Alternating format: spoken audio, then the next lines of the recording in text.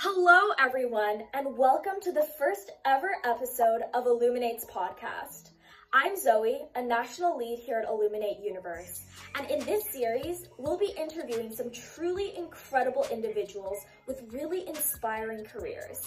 In our first episode, our founder, Alina, and national lead, Ria, will be interviewing David Kerr, Deloitte Technology consulting partner. David has more than 35 years of business leadership experience on a global and multicultural platform. Come along with us as we follow David's journey all the way from his time at Waterloo University to where he is in his professional career today. David talks on facing change in an ever-evolving business world, the importance of keeping both your options and your mind open, and the most critical skills that any business leader should have. So without further ado, let's dive into the first iteration of Illuminate Universe's podcast. Hi, David. Thank you so much for attending our show today.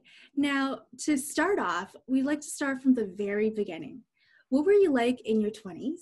What were you like in university? And what did you pick to study in university? Well, you're asking me to think pretty far back, but nevertheless, I'll give it my best shot. You know, the first thing I'll say when you're asking someone what were they like during university and what were they like in their 20s, I think that you actually change a lot during that time.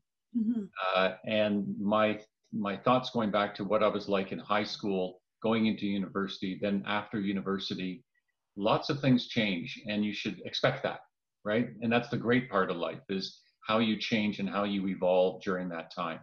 But, you know, to answer your question specifically, you know, me going into university, I went to the University of Waterloo. I originally thought that I wanted to go for a business administration type of degree. But here's the reality. I didn't have good enough marks to get into the school that I wanted. University of Waterloo had an interesting program that was a joint honors co-op business option with an arts degree that you could take. And I took that. It was one of the best decisions I ever made in that it exposed me to the work environment earlier than I would have been exposed. I took a degree in economics. I had a couple of minors in history and management studies. And I had this business option. They called it applied studies. It's now called arts and business at University of Waterloo. And I had 6 co-op work terms. And I really didn't know what I was getting into. And so I wouldn't call myself the best planner at that point in time. I knew that I did not want to do certain things. And sometimes you choose paths in life that are that way where you're saying, I'm not sure where I'm going, but I know what I don't like. So I knew I didn't want to be an engineer. I didn't want to go into computer science. I didn't want to go into math-oriented things. I did like the arts, but I wasn't quite sure. So I left my options open. And continue to learn and take a broad set of studies that would allow me better options in the future. And I certainly think that that's a piece of advice that I would give to many young people today is to do things to leave your options open. You know, if you love something, sure. Like if you want to pursue something that's very focused, go for it. But I think that in today's world where things are changing so often, that your external environment is changing so much, that taking interdisciplinary type studies where you're learning a variety of things, that you're not closing doors on certain options, gives you flexibility for the future. And that played into good things in the future for me in my opportunities to pursue more of a technology-oriented career. For sure, David, that's incredible. I'm actually also currently a student at the University of Waterloo, and I'm studying computer science and business and taking some psych courses too. So I really feel like it's super valuable to keep my options open, like you said. No, and I really like, I've seen people do exactly what you're doing as well. In fact, my brother-in-law did that at McMaster University, where it was a business and engineering type of degree. And that I think balances you a little bit and gets you exposed to more things. And I think that's great. Yeah, for sure. Now, I know that you mentioned that you didn't have a specific plan going into the future, but upon graduating, Where did you see yourself, and how did your professional career compare to that? And what advice would you give to someone currently striving to attain their dream job? Sure. So when I was in, just to give you further clarity on what I did, so I took multiple co-op work terms to get me exposed to business. I got exposed during that time to some deep work in the economics area. That was my degree. And then I worked for IBM and got exposed to a number of technology-oriented types of work. And they offered me a job at the end of that. And I found that it was an unexpected set of challenges in the technology area that intrigued me. And so I started down that path during the co-op period to say, is this something that I would really like to do? Is this something, because it wasn't something I had ever planned, right? And I found that when they offered me the opportunity to work there full time, I looked at it and said, well, I see an area of growth. This is an industry that was growing. There were a wide variety of options to me. They were going to compensate me well, so that was good. And that's a reality, right? And so I felt that at the time, it was a logical thing for me to do, to say, I'm in a growing industry. It's going to challenge me because there are a number of things that I don't know yet in that area. And that I'd be prepared to say for the next few years at least, this would be a good option for me to build out my skill set. And so I went down that path, not really knowing what my dream job is going to be. Mm-hmm. And I think that that's one piece of advice that I would give to people, is that of course there are dream jobs out there. Everyone has, some degree of interest in certain areas to say, wow, if I could do that, that would be fantastic. But in some cases, there isn't a dream job. Maybe there are 10 jobs that are great jobs. Maybe, it's not going to be one job that's going to get you where you want to go. And so I viewed it as a multi-step kind of process to say, for the foreseeable future, this seems to be something I can grow in. It was a solid company. I would have multiple opportunities, and they would present me with great skill building capabilities. So I think that that's something that I would certainly encourage others to think about, to say, if you're not really sure where you're going, but something challenges you, then that might be a path that might take you somewhere you don't expect. As it stands, I continued doing that kind of work for a long time, but it wasn't my original plan. Wow, how interesting. Mm-hmm. Wow. So you're saying that sometimes our plans don't exactly work out the way we want them to be, but there are still opportunities within it for us to leverage. I wouldn't necessarily call them setbacks, but opportunities into even more exciting opportunities and challenges. Exactly. And I think that that's the preparedness for change in the outside world is really important. So you might start a university career with a certain plan, but that's 4 years or more, right? So what's going to happen in 4 years that are going to affect you? Like think for example, if someone was entering the workforce, as we know, during COVID time. Mm-hmm. So now we're here in the pandemic, things have changed. Well, maybe some of those dream career jobs don't even exist right now because businesses have shuttered or closed. So then what do you do?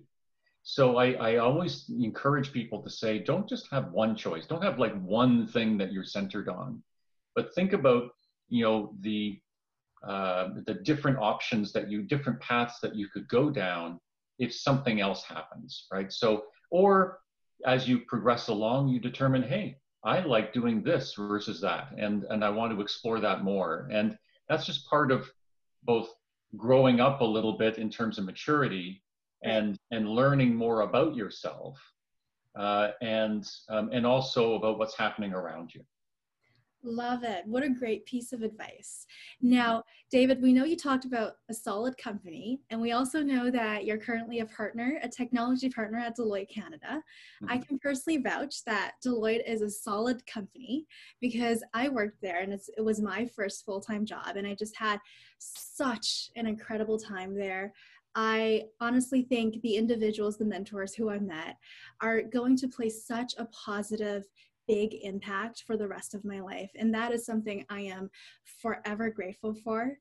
In terms of building a set of required skills or business traits in order to prepare to go into the consulting or technology industry for many of our students, I'm wondering, what would those traits be? So to pursue something in consulting and technology, well, I'm going to say that, and I'm a bit biased this way now, but I would say that everybody, no matter what your discipline or interest area, should learn something about technology.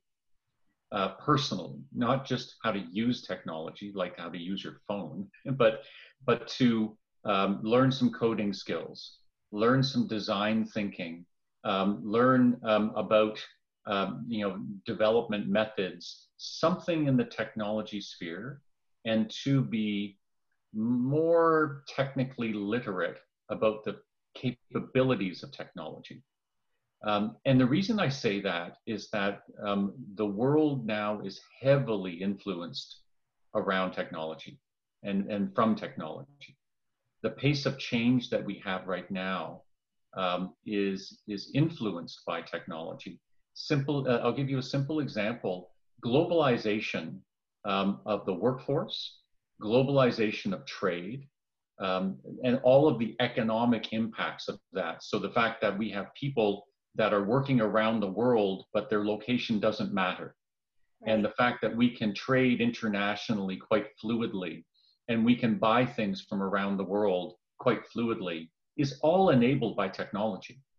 And so our economic overall wherewithal, our overall wealth is impacted by technology.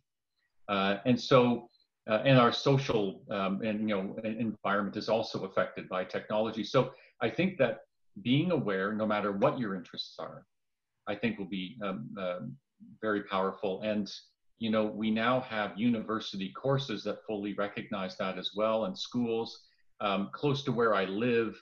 The University of Waterloo, Stratford's campus, it has a digital arts and business program.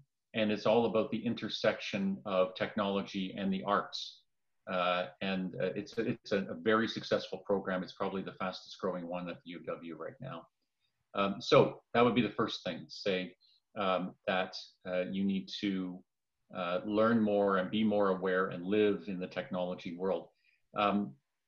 The readiness for consulting is an interesting one as well.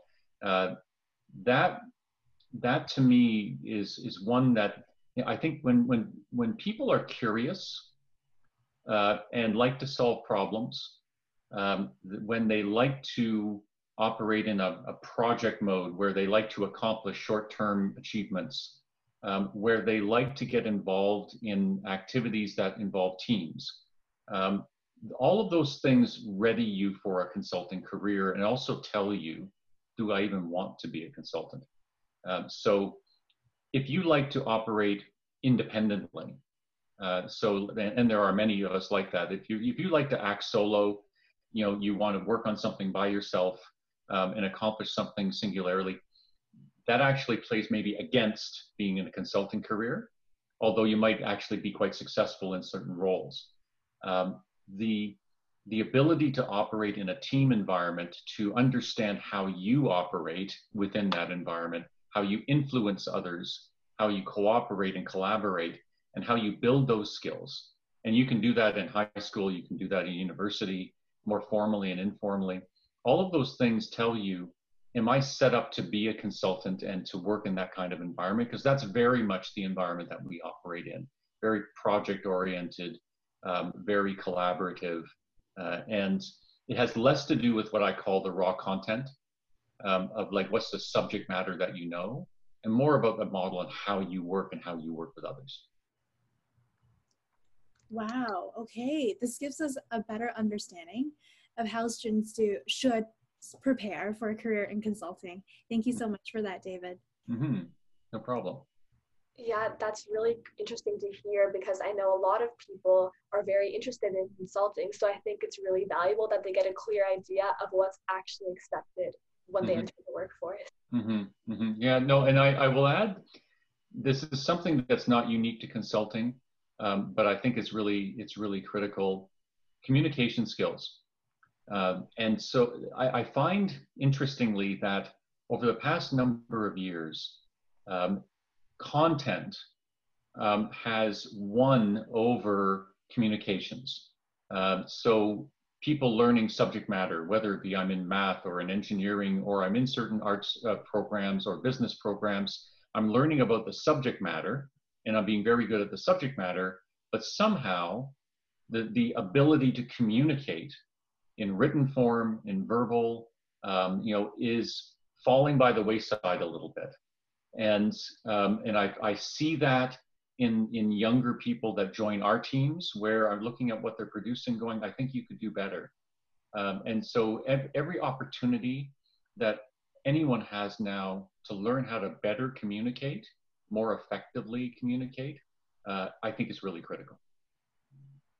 For sure, that's an excellent piece of advice. And following up with that, what advice do you have for an aspiring future business leader, both in general and during this interesting time that we're in? I'll go back to be ready for change, right? So I think that successful business leaders will often tell you that they built plans, they built strategies, they pursued, and then they've executed on those strategies. And I think that being well planned and understanding where you're going is really critical. The failing that many have is they understand the long-term target, but they don't understand the steps along the way. And I call those the transition steps. So I'm going from point A to point B, but I have a few steps in between. How am I going to get there?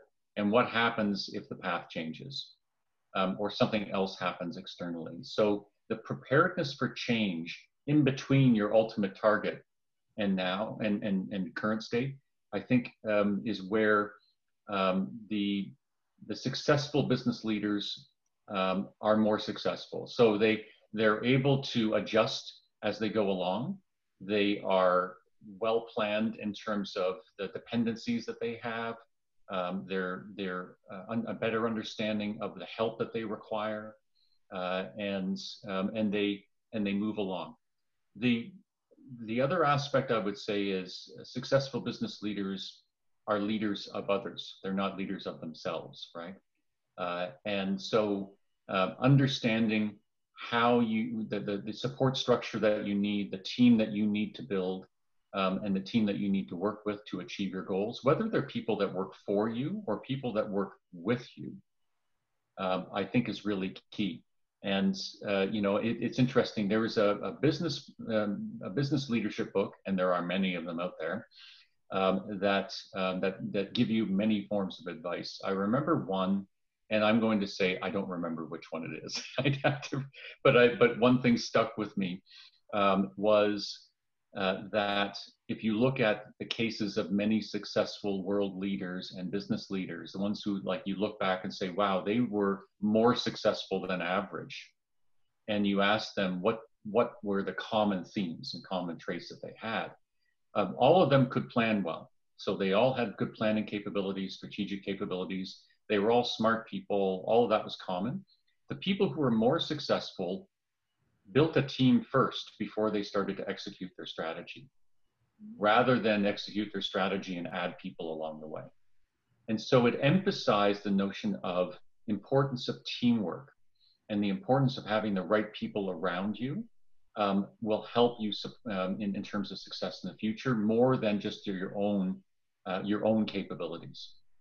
The last thing that I will say in this area is nothing replaces hard work. There's a book called Grit that was published a few years ago, and it was a study around what are the common traits of successful people, whether they be athletes, whether they be business leaders, and so on. And the question was, Are successful athletes always the ones that have the innate talent? So, is the fastest runner the one that actually just has better muscles in their legs? Or is the best singer the one that just has better vocal cords and they just use them more, right? And the answer, or the successful business leader, do they have a higher IQ? In all cases, the answer is no. Of course, you need to have basic skills, right? So, there's a certain basic there.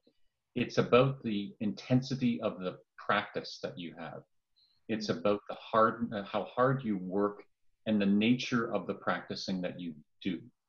And so, to me, what that says is, except for those that are truly exceptional, like all of us are not going to be Olympic athletes, right? No matter how hard we work.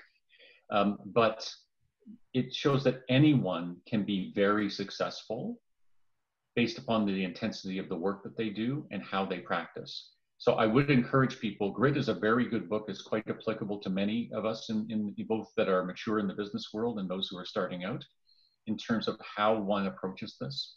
And so I encourage that.